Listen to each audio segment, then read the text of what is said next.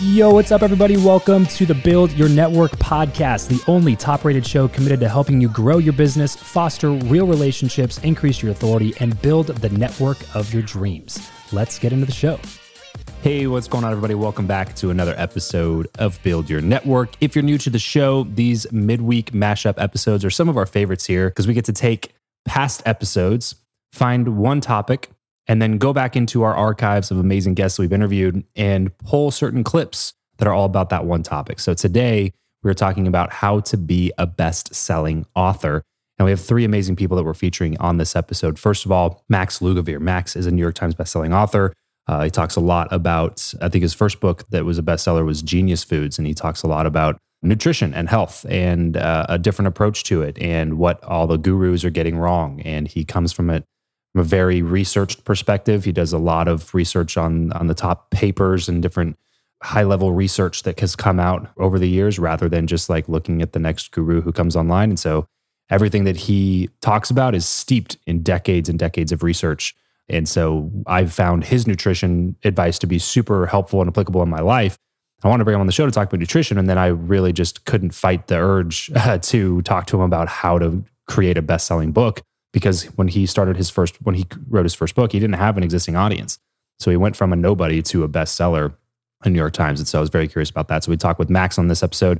Then we talked with Mark Manson. Mark Manson is the author of The Subtle Art of Not Giving a Fuck, as well as Everything is Fucked.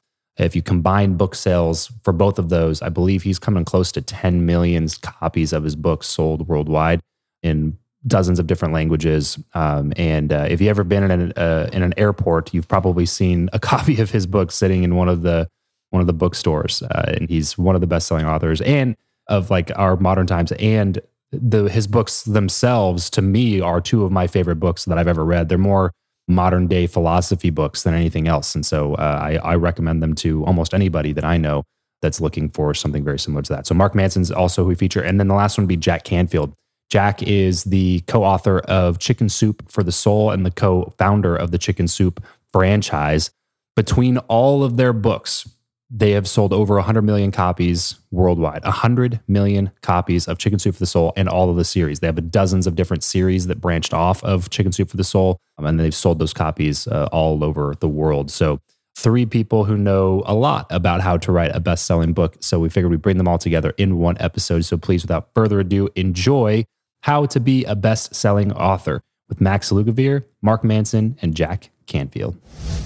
Now let's kind of move into the vehicle conversation because this one's really big. What a lot of people don't understand about books, and I've never written a published book myself, so I'm just going off of all my friends who have. What a lot of people don't understand is that deal with a publisher does not guarantee a successful book. So can you talk about how that process went for you and how you help the publisher sell more copies of your book and have success? Yeah, definitely. I mean, that's true. Publishers, the book market these days is one such in that publishers have to basically take a bunch of different risks. And one out of every, I don't know, I'm not a publisher, but one out of every 50 books, I'm sure, stick and become that perennial bestseller, right? So they've got to make a bunch of different investments, keep a diversified portfolio in authors, and then one is going to end up becoming like the home run. So my book was one of those where all the signs were there that it could be a book that sold a few copies. I didn't have a large Instagram following at all. So if you're wondering whether or not you need to be an influencer on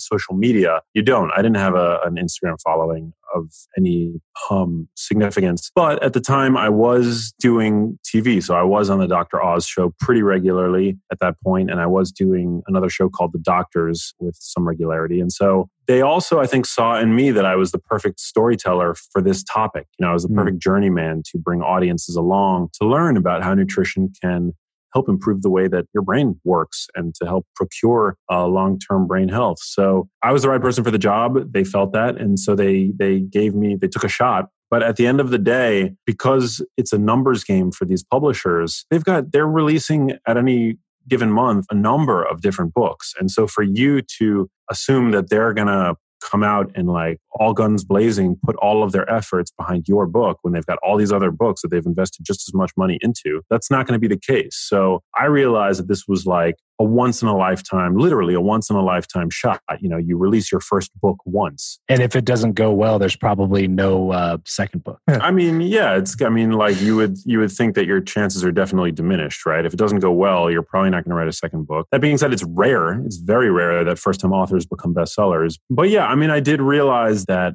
I thought that if there was any sanity in the universe, that this book was going to do well, because I really put I put blood, sweat, and tears into it. It was motivated by something very pure. For example, I know that many people write books these days to kind of serve as like funnels to their business. I did not do that. I wrote my book with the sole intention of putting out the best possible information into the world that I could and doing it in a compelling way. So there was no ulterior motive there. So I knew that I had labored over the book and that my intentions were pure, that it was a good book, and that there was no other book on the topic in the same style as my book available to people. And that by it becoming a bestseller, it could do a world of good for people's health all around the world. And so I believed in it so strongly, and I worked on it so hard and night and day, that the idea of investing money into the project, but ultimately myself, was a no-brainer.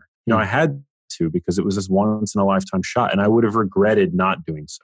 Yes. When you say I invested it into the book / myself, what exactly were the methods? What did you invest? Did you invest into the actual marketing, or did you invest into coaching to understand how to sell a book, or what exactly do you mean when you say that? Yeah, no coaching, no marketing. So all of the marketing for the book was done by me personally, and there were no marketing tricks. I didn't buy copies of my own book or anything like that. All I did was I invested in a PR strategy to help me manage the PR, both the incoming PR requests, but then also I knew that I had a lot of relationships in the publishing world, like magazine publishing, as well as the TV world. So I hired a PR company to basically help me organize and sift through all of that stuff, while also bringing, any other potential opportunities that they could bring to the table. So that's just like purely PR. That's distinct from marketing. On the marketing side, I did invest money into the editing of a book trailer, although I can't tell you what the ROI was on that. I have no idea how that may or may not have converted to book sales, but I did hire a friend of mine who I've worked with in the past, who's an editor, to help me put together a trailer for my book, which you can find on YouTube. But that's pretty much it. No big tricks, no smoke and mirrors, nothing like that. At what point after your release did you realize that you had a potential bestseller on your hands, or was it already a bestseller? Well, I saw it rise up the Amazon ranks really rapidly that week. What year was this, by the way? This was March 2018. So this was, very recent. Yeah. So, I mean, it was rising up the Amazon ranks really, really rapidly. And it hit, I think, the highest it ever reached was number 4 out of all books, which at the time, I mean, the top 5, I feel like it was Jordan Peterson's book. 12 Rules for Life. 12 Rules for Life. Yeah. Was not leaving the top 5 position. It was just there. It was like perennially up there. And I was really excited to have surpassed his book for a window. And, no kidding. Yeah, and so that was like the first week, and that week it was the top selling, or one of the top selling advice books, miscellaneous how-to or advice books in the U.S. So it ended up making the New York Times list. So on the first week. So from that, and huge congrats on that, by the way. From there, was there a plan that you put into place to continue bolstering that brand? Or a second book? Like, what did you start putting a ton of effort into social media and Instagram and all the other things that you have going on now at that point? Or was that a little bit before with some of the PR that you were doing? The Instagram kind of started a little bit before the launch of the book. I kind of had switched my Instagram philosophy as to how I approached that medium. And my Instagram account started growing sometime in 2017. And so I think when my book came out, I had like 70 to 80,000 followers already, maybe fewer than that. But yeah, I mean, I knew that was a big part of the puzzle as well, because that's where the young people were hanging out in terms of social networks. And I knew that those are the types of people that I wanted to be reaching. And so I knew that I had to invest energy into Instagram. And when it came to figuring out what strategy was going to work, I basically tried everything. I was not afraid to experiment and to fail and to have a post, now and then that had no engagement, because tinkering is ultimately what led to me figuring out the format that worked and ended up that's the format that I've stuck with, and it's built me a huge following at this point. And then sometime after that, I launched my podcast, which is called The Genius Life. I think a few months after I launched Genius Foods. And that was, just so the reason why I launched the podcast is just to continue having conversations with people that I could learn from, PhDs, right, MDs, whoever can basically add to my knowledge base so that I can then explore further and then communicate those findings to my audience. Well, what's been a positive side effect of the podcast that you weren't expecting when you started it? Well, I had no idea that it was going to be successful. I mean, when I first started, I didn't think that I was a good interviewer. I hear that.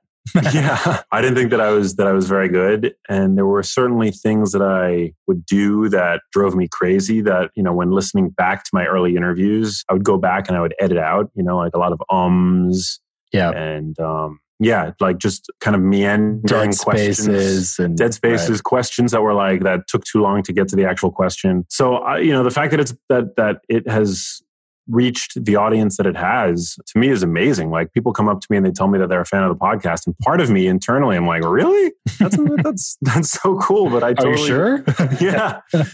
yeah. But over time, I've gotten better, and part of the reason why I've kept up with it is because I'm enjoying the process of becoming a better interviewer and getting better at that skill. So yeah, I will admit that it has gotten better over time. And the only reason that it's gotten better is because I've stuck with it. Yeah, it's so true. And there's so many things there to take away from that. But ultimately, it's just consistency, sticking with things, and being willing to suck. I think people just aren't willing to suck, man. Like, they hear your podcast 74 episodes in like it is, right? But they don't go back to episode number 1 and hear like maybe awkward stumbling. But even you would be starting at a huge advantage because you've been on media and doing PR and creating content, writing books and all this stuff. And I just think people just aren't willing to suck at something. They're afraid of the embarrassment, or they're afraid of other people's judgment or something like that. But ultimately, you have to just come to terms with the fact that if you're just starting out in something, even though you think you're probably better than you really are, like, you are going to suck, and it's okay. Just keep doing it, because eventually you're going to get better. Yeah, 100%. I mean, I used to go back and I used to edit all of my earliest episodes. Like the first dozen or so of my episodes, I would listen to and I would edit out all the ums and all the likes and everything like that. And if there was an inelegant question being asked, I would try, all kinds of audacity acrobatics to like try to smooth out that question. But now I'm at a point where, sometimes, of course, I'll still ask a question that doesn't come out as elegantly as I would have hoped. But now I leave it in. I barely do any editing because I'm like, you know what? Sometimes I'm not as articulate as I want to be. Sometimes I have on days, I have off days, I just want to hear what that journey was like, man, because very few people have just meteoric rises with a singular output. Like one piece of content that you put out that just hit the perfect person that you were trying to reach and spread like wildfire, and now has been on the top chart, the New York Times bestseller list for like 200 weeks in a row or something like that, and has sold over 10 million copies or something now. And it's just like that kind of a story is crazy. So I'd love to hear you just kind of like 30,000 foot view, give us an idea of where the idea came from, and then at what point you realized that you had something. Yeah. So if you back up to like 2013, 2014, my blog starts really taking off. And one of the things that was really taking off was kind of actually just what we were just talking about, is I started writing. Now that I had stepped out from the relationship umbrella, I felt more free to write about these other topics. And one of them was pointing out kind of the narcissistic tendencies of typical self-help or self-improvement. And so I'd write posts called, you are not special, or, it's why you're wrong about everything, or things like that, or in defense of being average, stuff like that. And they would just take off, and they'd go viral, and they get shared everywhere. And I discovered that there was a very wide audience of people kind of with my background or my age and my generation who had a similar feeling of like, everything I grew up being told was good is kind of bullshit, or didn't work, or it didn't really turn out the way I expected it to. And so there's kind of like an abiding cynicism that I was tapping into. And I was experiencing a lot of this in my own life as well. I had built an online business. I'd been traveling all around the world. I had been, doing like living kind of the Instagram life, going to all the parties and events and doing selfies on the beach and all this stuff and having all these crazy experiences. But it was very unfulfilling. And it all felt, after a few years, it all felt kind of meaningless and pointless. And so I had a little bit of, I guess, like a mini midlife crisis in my late 20s, kind of realizing like, wow, everything I've been working towards like my entire 20s is actually like pretty superficial and self-absorbed. And, what do I actually care about? Like if I died tomorrow, would I be remembered for anything? Or what would I want to be remembered for? I started asking myself a lot of these like very difficult questions. And I guess the book Subtle Art was like very much an answer to those questions for myself. And I think that process of like, what are my values? What is actually worth caring about? I know just making a lot of money or buying a big fancy house, like these are not goals that are worth giving that's what our parents spent their lives trying to get. And we saw how that turned out. So it's like, what are we going to pursue instead? I think a lot of people of my generation, like we're going through these same questions and issues at the same time. And so I think the book just hit a nerve. It was kind of the right questions and the right title for the right demographic at the right time. Yeah. And I was very fortunate in that. Yeah. So was there a spike, like a big spike that you remember happening or was it just kind of steady growth the whole time as soon as the book launched or? So it was funny when it came out, there was a spike when it came out. So it debuted on the New York Times list, I think like number 6. And that was at the time, like that was the whole goal. It's like, all right, just get on the Times list. And then, for the rest of my life, I can be a New York Times bestseller.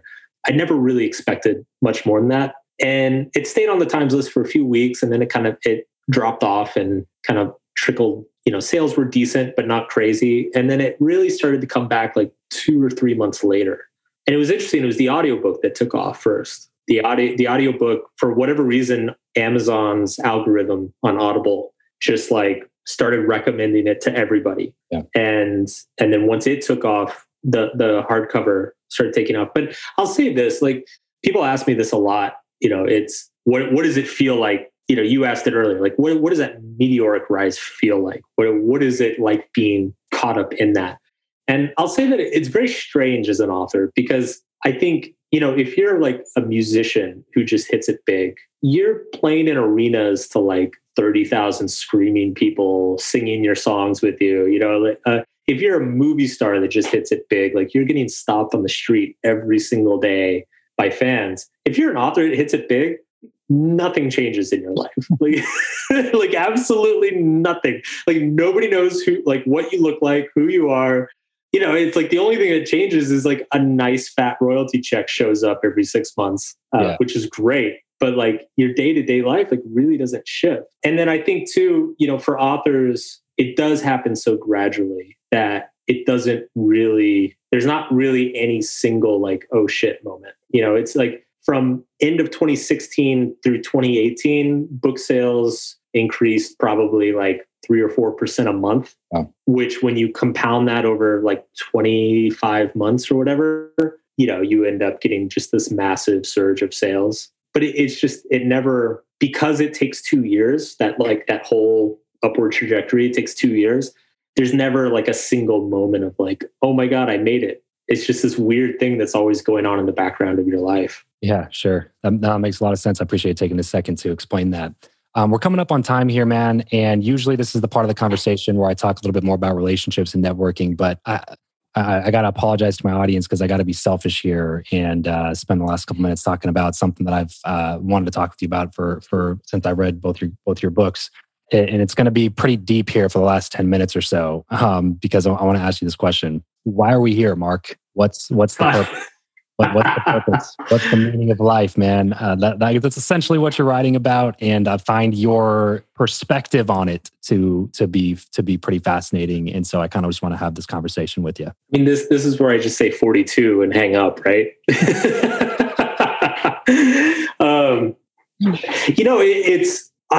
So this actually segues in nicely with talking about the meteoric success of Subtle Art, because something interesting happened after the success of Subtle Art, which was something I completely did not expect.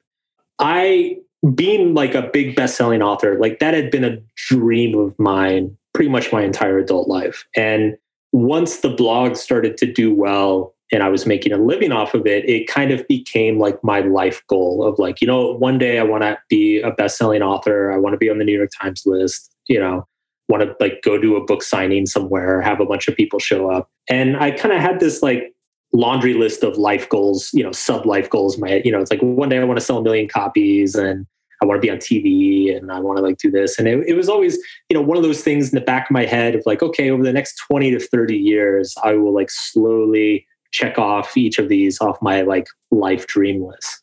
And when Subtle Art took off like that, I knocked out all of those in like 3 months. And so I found myself, in my head, I've got this like list of goals that I'm going to be working my entire adult life towards. And they were like, I knocked them all out in 3 months. And so I was actually like completely lost afterwards. I actually became depressed for about 6 months, simply because I had no idea what to do next. It's like, how do you ever top this? Like like everything I've dreamt about for the last 10 or 12 years just happened. And I'm still the smelly, farting idiot getting up, struggling to get out of bed every morning. It's like, oh crap. Like, what do I do now?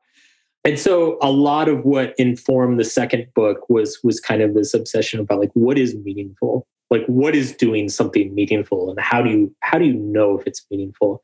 I definitely am an existentialist in that I don't think there's any inherent meaning to life. I think it's something that we create. And I think it's incumbent on us. Like, we all have a responsibility to create it. And I think meaning can be created in multiple ways, but ultimately anything that is meaningful, what it comes down to is some sort of service of others. And whether that's through simply loving somebody, helping somebody, creating something that enriches the life of somebody, anything that humans tend to experience as meaningful and important in the world, we experience it as meaningful and important because it has some sort of service to other people. And so it's one of those things where like you spend like the first 30 years of your life thinking like you're a rebel and a badass, and then you like mature enough to realize that all the cheesy cliches are true. Like the whole point of this is to simply be good to others, to love others, and to hopefully along the way be loved yourself. And that's something that 25-year-old Mark would have like rolled his eyes and been like, lame. But it's 35-year-old Mark is like, okay, yeah, this is why all these movies are made about this. I get it. This episode of the show is brought to you by Indeed. We are driven by the search for better. But when it comes to hiring, the best way to search for a candidate is not to search at all. It's to match, and match with Indeed. If you need to hire, you need this platform, guys. I'm telling you, Indeed is your matching and hiring platform with over 350 million global monthly visitors, according to Indeed data, and a matching engine that helps you find quality candidates fast. Ditch the busy work and use Indeed for scheduling, screening, and messaging candidates so you can connect with those people even faster. And it doesn't just help you hire faster. In fact, 93% of employers agree that Indeed delivers the highest quality matches compared to other job sites, according to a recent Indeed survey. And look, guys, one of the things that I wish I would have used Indeed for is this matching service.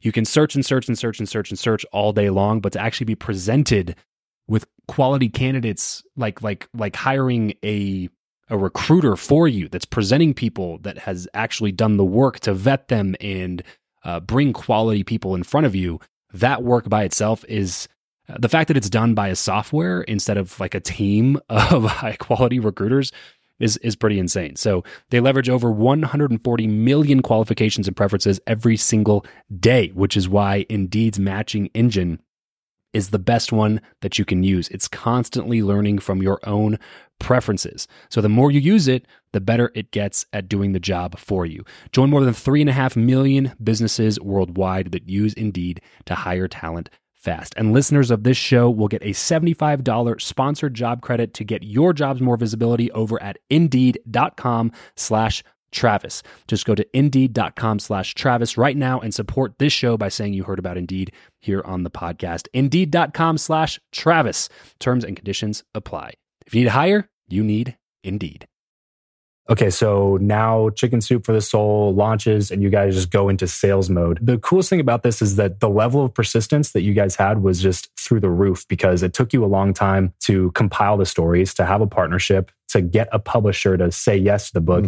And then you start selling copies at a decent rate. But it took you 14 months to get on the bestseller list? 14 months to bestseller list. Yeah, the book came out in July, and it was the following late September, the Washington Post, we hit 15. Yeah. And then maybe by November, we hit number 15 on the New York Times, and it climbed up like one number every week until it got to the top. Then it stayed there for 3 years. 3 years. Is that some sort of a record? I don't know the answer to that. Yeah. I mean, I know that in terms of how long it took, I'm not sure. I know that Tim Ferriss was on the list longer than we were at the top. For a 4-hour work week? Yeah, he stayed there for a long time. Okay. The longest ever was Scott Peck, who was on for 12 years in a row. 600 and some weeks. Wow. But here's the thing. We asked him, because remember, ask the people that don't what you want to do. Right. So we called John Gray and Barbara DeAngelis and Ken Blanchard and Scott Peck, who'd all been on the bestseller list for a long time. And what Scott said is you got to do at least one radio interview every day. And he said the first year, do 3.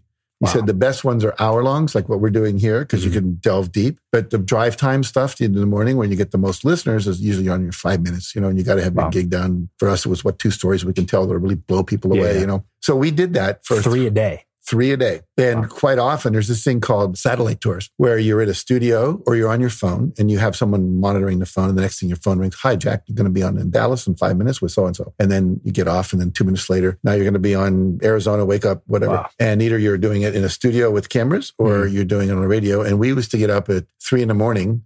to do shows starting on the East Coast at 6, and then you wouldn't be done until maybe 9:30 or 10 here because you're going all the way across the country for that time. And you might do 20 radio shows in one morning.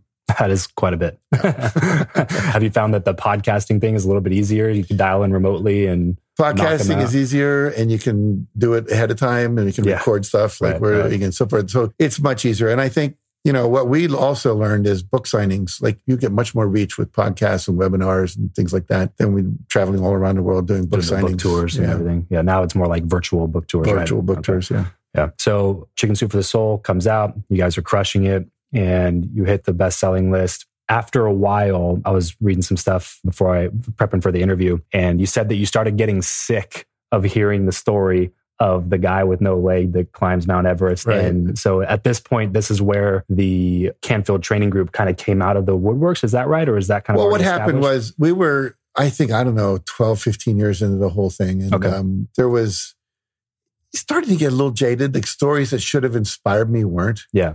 Like we had a phrase called MFG stories, messages from the grave. Okay. So my mom died. She loved bluebirds. Yesterday, a bluebird landed on my windowsill. I knew it was my mom, kind of thing. Yeah. And it probably was. Yeah. But it's like, no, it was. Okay. And so it's like, I just started to feel like this isn't doing it for me anymore. And I think one of the things you have to do in life is realize that sometimes what your passion is changes. You've done whatever you were meant to do or learn whatever you were meant to learn from it. And you have to explore that because sometimes it's just you're burned out and you need a vacation. But my CEO at the time, or COO at the time, who's now our CEO in this company, said, I think I can sell this company if you want to sell it. And I said, well, we'd have to get this. I didn't really want to, but I said, if you can get this much money, I'll consider it. And he went and did it. So then it was called like, well, okay.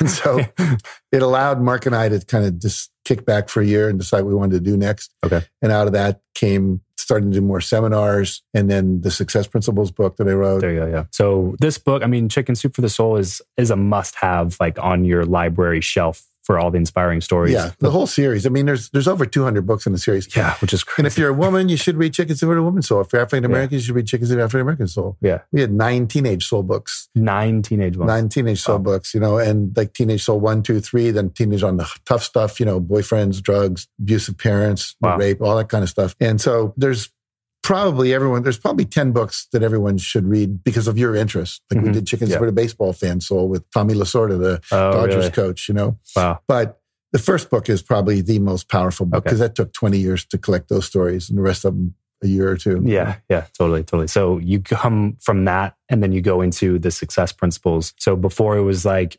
compiling stories that you were used to telling in all these different, scenarios. And now you're going into like a purely content driven piece of work is really what it is. I mean, I was talking to somebody earlier and they were asking me about, because I was telling them I was prepping for the interview. I was like, yeah, he's the author of Chicken Soup for the Soul, The Success Principles. And they're like, oh yeah, I've heard about that one. Is that a pretty good one? And I was like, bro, you have to read it. Like, it's like a Think and Grow Rich. It's like a How to Win Friends and Influence People. And then the Success Principles. Like, you got to, it's one of the books that you do. So talk to me about the difference between your experience putting together Chicken Soup for the Soul versus putting together the Success Principles. Well, Chicken Soup for the Soul there were stories that other people had either said, written, seen in a interview somewhere or whatever. Other keynote speakers had them, and can I have permission to use that story? And they said, yes, kind of thing. With the Success Principles, I had to sit down, and this is the thing I'll just tell you as a little prologue. I wanted to write a book about success because everyone was asking me how did I become so successful with all this success. And I wanted to stop talking about it. So I said, I'm going to write the book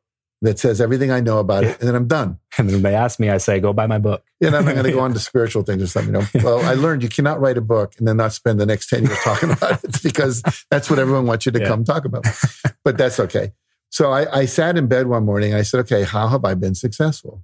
And I listed 114 principles. And then my wife looked at it and said, you can't do a book with 114 principles. It's way too many. And I thought each one was going to be 3 pages. So maybe I can do 100, it'd be a 300-page book. Well, it took 10, 15 pages sometimes to do a principle. I combined some, I dropped some out. Someday I'm going to write a book called The Lost Principles, kind of like the Lost Sea Scrolls, the Bible. What you don't know. There you go. The missing principles. But anyway, I wrote what I teach.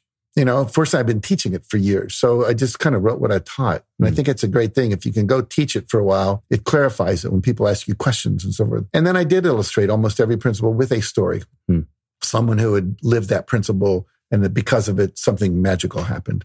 And so I tell people, even if you're writing a how-to book, put stories in there. It's the combination of the inspiration and the information. And then the person has to provide the perspiration, to make it happen. But if they're not inspired that someone else actually did it, and often people don't realize how important it is. Now, when it's too abstract. Like it's up here in the clouds. And here's another thing I learned. But the first book, almost all my stories were about people you would know, like Steve Jobs or, Bill Gates or whatever. So people go, wow, these guys are successful. That principle must really work. Some people didn't have that response. Some people went, well, Bill Gates is like from another planet. That works for them. It works for them, exactly. So the second book, when we did the 10th anniversary revised edition, almost, I'd say 85% of the stories are people who read the first book and applied the principles. And that worked for them. A plumber, a teacher, a guy that was a real estate agent, whatever. And then, so people go, oh, that's much more relatable to me.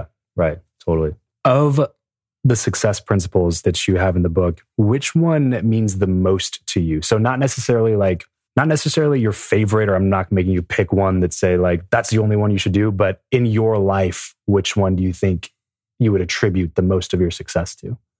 It's a good question. I'm going to answer with 3 because I think without them, it's just not possible. Okay. One would be take 100% responsibility. And this whole model I have of E plus R equals O, event plus response equals outcome. And if you don't get the outcomes you want, quit blaming the event, change the response. Complaining is a sign of weakness. Solution is a sign of wisdom.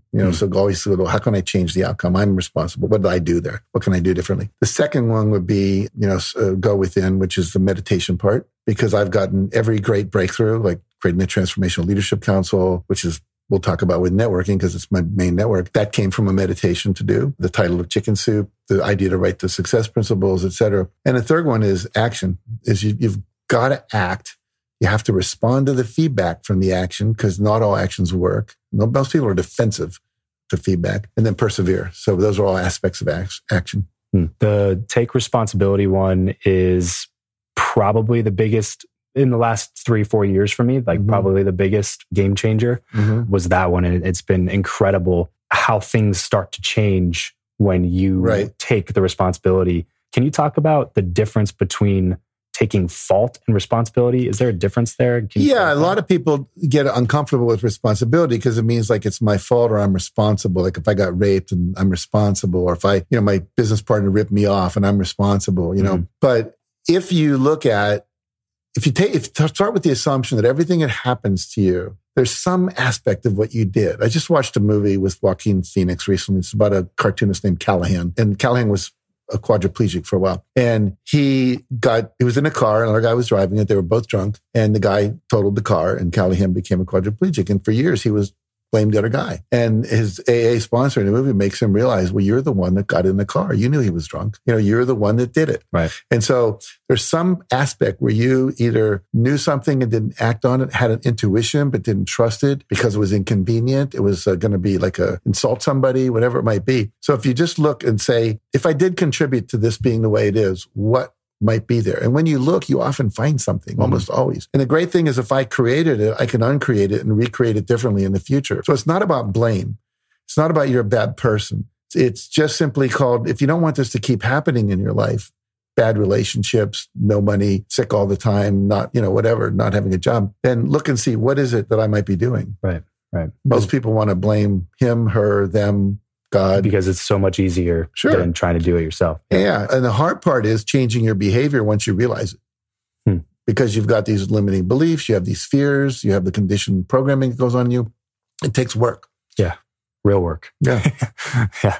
And if you do what you always do, you're going to get what you've always gotten. Absolutely. Yeah. There's so much of that kind of stuff is exactly what I've been trying to put out to my audience recently is a lot of the taking responsibility. And there's so much great stuff about that. Real quick, let's touch on the E plus R equals O, and then we'll head into the networking conversation. Sure. Okay. So everything you're currently experiencing in your life is an outcome of how you responded to something earlier. If you ate that cake last night, you might have put on a half an ounce of fat when you were sleeping last night. If you said something smart ass to somebody and it cost you a job, a consulting, a girlfriend, whatever, you're the one that did that.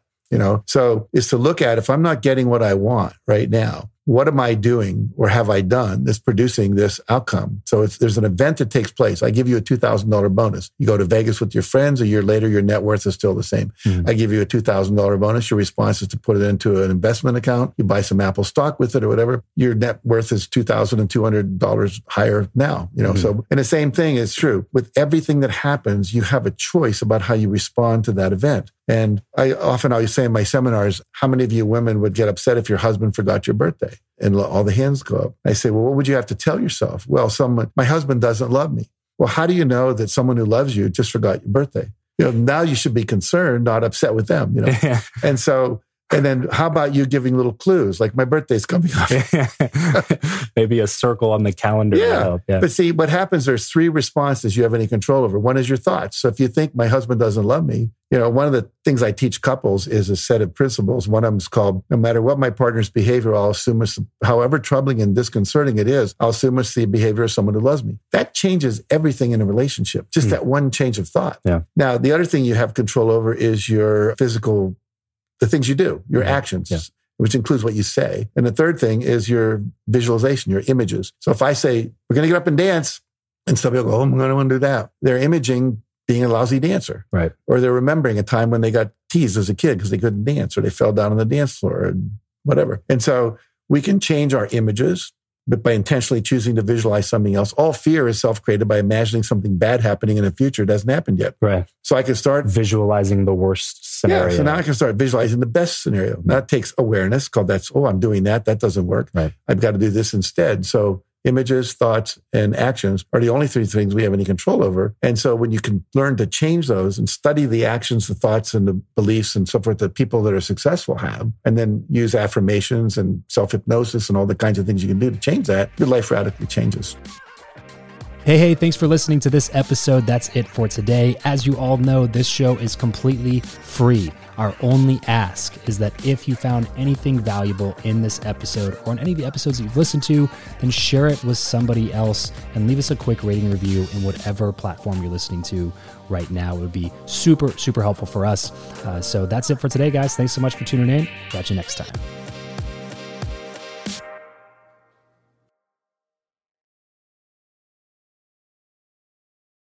Without the ones like you, who work tirelessly to keep things running, everything would suddenly stop. Hospitals, factories, schools, and power plants, they all depend on you. No matter the weather, emergency, or time of day, you're the ones who get it done. At Grainger, we're here for you with professional-grade industrial supplies. Count on real-time product availability and fast delivery. Call, click Grainger.com, or just stop by. Grainger, for the ones who get it done.